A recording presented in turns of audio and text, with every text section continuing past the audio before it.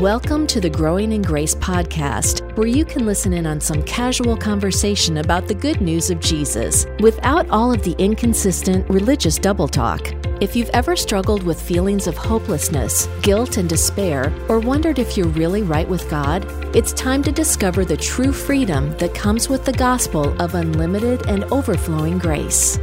Growing in Grace, the podcast at growingingrace.org. My name is Joel Brizicki. This other guy, I don't know. He's always here for some reason, but his name is Mike Kapler. And Elaine Bennis called me that once. The other guy. She knew who you were. Don't know what you're talking about. It's a Seinfeld thing. Okay, I figured it had to be Seinfeld. You know, I watched a lot of that, but I was not nearly into it as much as you were. But I did think it was funny.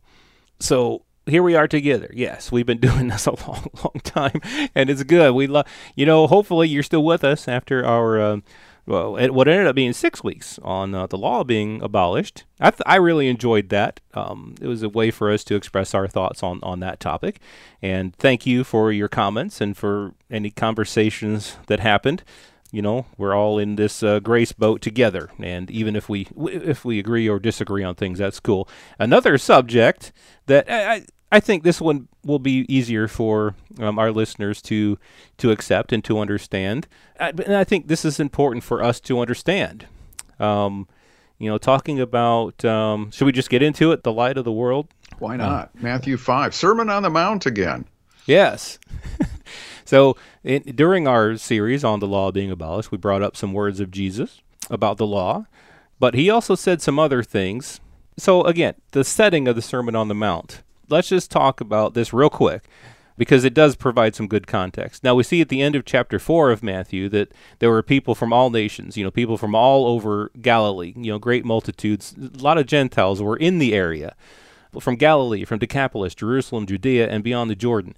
And then chapter 5 starts out with, and seeing the multitudes, Jesus went up on a mountain, and when he was seated, his disciples came to him.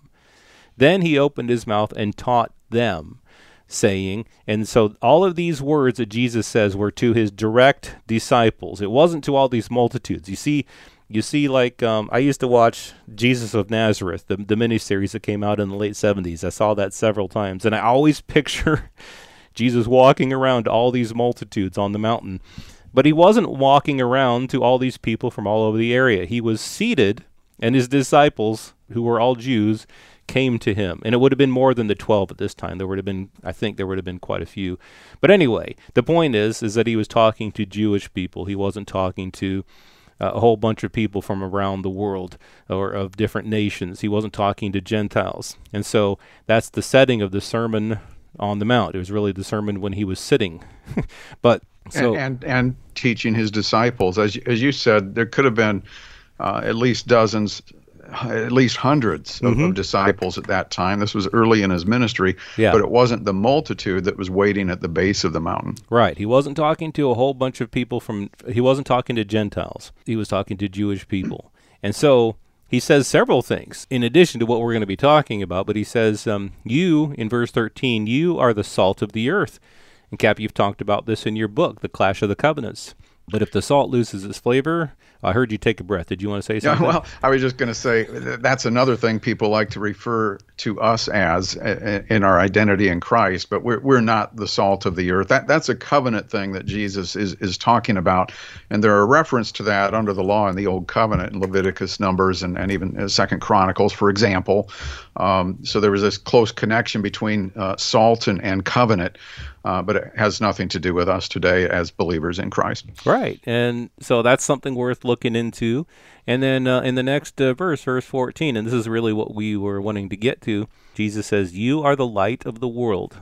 A city that is set on a hill cannot be hidden, nor do they light a lamp and put it under a basket, but on a lampstand, and it gives light to all who are in the house. Let your light so shine before men, shine, make them wonder what you got, make them wish that they were not on the outside looking bored.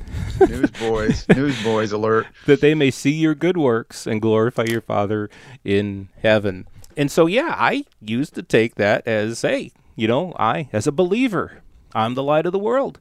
And I shouldn't hide my light under a basket, but put it on a lampstand. And then I should let my light so shine before men that they may see my good works and glorify my Father which is in heaven. But, okay, so in and of itself, it sounds good. It sounds like a really neat thing. Yeah, sounds good. But the context, again, Jesus is not talking to Christian believers. He's not talking to us as believers in Christ. He's talking to those who were under the law.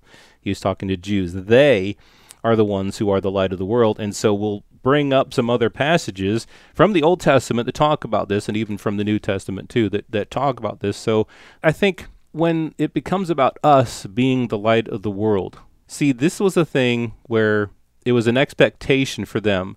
Let your light so shine before men, that they may see your good works and glorify your Father in heaven. It was putting them in performance mode.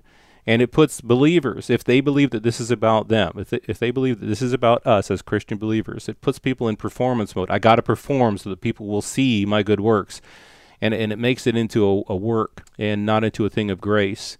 But we'll show here how really the people who were the light of the world, Jesus was talking to Jews, and he himself being the light as well. You know, even in Matthew 6, the next chapter, as the sermon continued, Jesus kind of addressed that from a different perspective about shining your light to be seen by others. And he kind of came down on it because there was this hypocritical thing taking place amongst Jewish people, especially Pharisees and others. But their whole purpose, this is what self-righteousness does.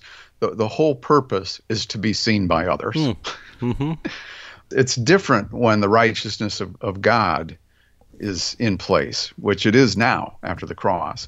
So that was just going off on a little side trail there, but you are the light of the world. It's so easy, even for those of us who understand that this sermon was given to Jewish people who were under the law. It was not meant for Christians or believers or anybody else who was going to be following after the cross.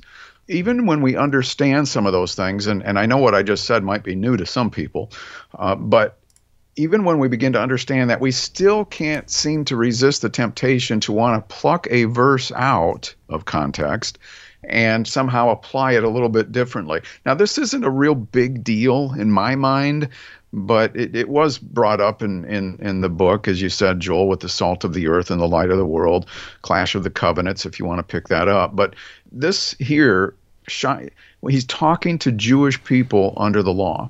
A city set on a hill cannot be hidden. You don't put a lamp under a basket, but you put it on a stand where it can be seen, and it gives light to all who are in the house. The house of Israel is what should be kept in mind in context here. So let your light shine before others. Here's the point I want to make, if we haven't already clearly said this. You and I are not the light of the world. Now, at that time, Israel was considered the light because they were the only ones who had a covenant with God. But it was more like a lighthouse because the rest of the world was kind of far off. They may be able to see Israel. They may be able to see the light from a distance, but it was just a whole different perspective here that Jesus was giving compared to how we want to apply this light thing to us today. You see, the thing is, in the New Covenant writings, we're not called the light of the world. Just there, we think Jesus is talking to us all of a sudden when he says that, but he wasn't talking to us. He was talking to Israelites, and they were still under the law at that time. So the people of Israel had been chosen as a nation of light, a city on a hill. Jesus, let's put it this way. We do reflect the one who is the light of the world. Jesus would later say after this, he would later say, I am the light of the world. Mm-hmm. In John chapter 8. I am the light of the world. And there's nowhere in New Covenant writings that tells us we're the light of the world. But we are in the light of Christ. Yeah, I was going to say, I don't know if you had this in mind, but Ephesians 5:8 says, you were once in darkness, but now you are light in the Lord. Light in the Lord, exactly. That's all. You can also find this sort of thing in 1 Thessalonians 5, 1 Peter 2. We're in his light. Mm-hmm. It's not our light. When we say we're the light of the world, it's not the same as being in the Lord's light. Right. The problem with that is, and I'm not trying to make a pun here, But by saying we're the light of the world, it puts the spotlight back on us instead of Jesus. And suddenly it just it's tricky. The enemy is tricky sometimes. It all becomes about our light and how we're shining our light and what we're doing to shine our light and what happens when we're not shining our light based upon what we do. And people get into all kinds of legalistic mindsets that way.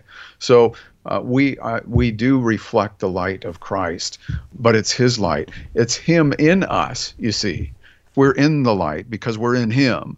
And so I just wanted to have this conversation here today, Joel, because I think maybe it will take some of the pressure off of people in just resting in Christ, letting his light shine through them instead of them feeling like they've got to go and get a new light bulb every hour or every week or whatever. Right, yeah. And you got to keep that thing charged and supercharged. Yeah, my light went out again. Yeah, and you got to go to church and hear a fiery sermon and get charged up and supercharged and everything. And well, I mean, so and I think another place where some confusion has come about is something that was said in Acts 13. Paul and Barnabas were talking, and it just says Paul and Barnabas grew bold. So it doesn't say which one of them actually says this, but one of them said, For so the Lord has commanded us, I have set you as a light to the Gentiles, that you should be for salvation to the ends of the earth. And so believers will take that as a message for believers, that this is for believers, that we need to be a light to the Gentiles, that you should be for salvation to the ends of the earth. But if you look at the context, it was a Sabbath day. The whole city came together to hear the word of the Lord, going back to Acts 13:44. But when the Jews saw the multitudes, they were filled with envy and contradicting and blaspheming. They opposed the things spoken by Paul. Then Paul and Barnabas grew bold and said, It was necessary that the word of God should be spoken to you first, that is, to Jews, to you first. But since you reject it, and judge yourselves unworthy of everlasting life, behold, we turn to the Gentiles, for so the Lord commanded us. And in the context, he's talking about us, Jewish people. So the Lord commanded us, not believers, not Christians, but the Jews, I have set you as a light to the Gentiles, that you should be for salvation to the ends of the earth. Now when the Gentiles heard this, verse 48, they were glad and glorified the word of the Lord. And many of them came to the Lord and received eternal life. So the point here is that it was for the people of Israel that this message was, I have set you as a light to the Gentiles, that you should be for salvation to the ends of the earth. They rejected Christ. They rejected the word of God that was spoken to them. It was necessary that the word of God should be spoken to you first, but since you reject it, we turn to the Gentiles. And so this light that they were meant to be, they rejected it, and so now let's let the Gentiles in on this thing too. I mean, that was the plan all along. We can see in the Old Covenant scriptures, in the Old Covenant passages, that God had always planned on bringing the Gentiles into this. But it was through, and we could go in, for a long time about this, but it was through the rejection of Israel, of the Messiah. It was through them rejecting him that it ended up going to the Gentiles, but that was the plan all along. Yeah, so as we wrap up this week, just to give a little more context to what Joel was talking about in Acts 13, Paul, Barnabas, they were preaching the gospel in the synagogues where the Jewish people would go in. But apparently there were opportunities for Gentiles to at least be on the outside, some sort of a porch or something where they could still hear what was going on. And Paul and Barnabas, based on their reputation and other things, were getting the attention of Gentile people with this message of Christ. And so when they started speaking these things and they came out, the Jews came out of the synagogue, then the Gentiles were like, hey, you guys need to come back and tell more of this. Well, the next week, the entire community showed up. Everybody was there. And the Jews were getting frustrated about that. But throughout this chapter, you'll see where Paul or Barnabas, they are constantly referring back to scriptures from the Old Testament because Paul couldn't quote himself from the New Testament yet. He couldn't give chapter and verse. So they used those passages to make their points about the gospel of Christ. And this, I set you as a light to the Gentiles, that you should be for salvation to the ends of the earth. If you can look in Isaiah 42, for example, I, the Lord, have called you in righteousness. This is prophetic about Christ. I, the Lord, have called you in righteousness and will hold your hand, and I will keep you and give you as a covenant to the people, as a light to the Gentiles. And it goes on, to open blind eyes, to bring out prisoners from the prison, those who sit in darkness from the prison house. And so this is really a reference to Christ. Paul isn't coaching, or Barnabas isn't coaching people that they are the light. But again, we reflect the light of Christ because we're in him, he is in us, and it's his light. It's not ours. We don't have any claim to that. Right, yeah. I should have been clear, too, when Paul and Barnabas said, "For so the Lord commanded us, I have set you as a light to the Gentiles, that you should be for salvation to the ends of the earth." He was quoting from the Old Testament. He was quoting from Isaiah. So that was a quote from them. It was for the Jewish people. And, Isaiah 49 says similar things. I will give you as a light to the Gentiles, that you should be my salvation to the ends of the earth. That was Isaiah 49:6. Referring to Jesus. Referring to Jesus. I will give you, and in some versions, the you is capitalized, meaning that it's referring to Jesus, the Messiah.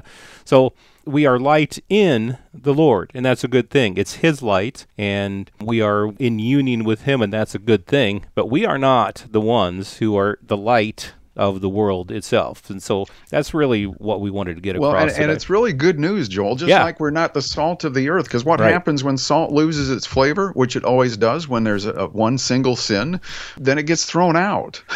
Right, yeah. Well, that wouldn't be good news if we were the salt of the earth, you're getting discarded like that. But the covenant was thrown out, you see. It was a covenant conversation. Yeah, the Sermon on the Mount was a bad news sermon, as we've established over the years. Jesus was speaking to Jews, again, putting the law under a magnifying glass, putting everything about Israel essentially under a magnifying glass, and really hoping to get people to the end of themselves to see that they're not all that they think they are. That they can't perform up to the standard that they think they could.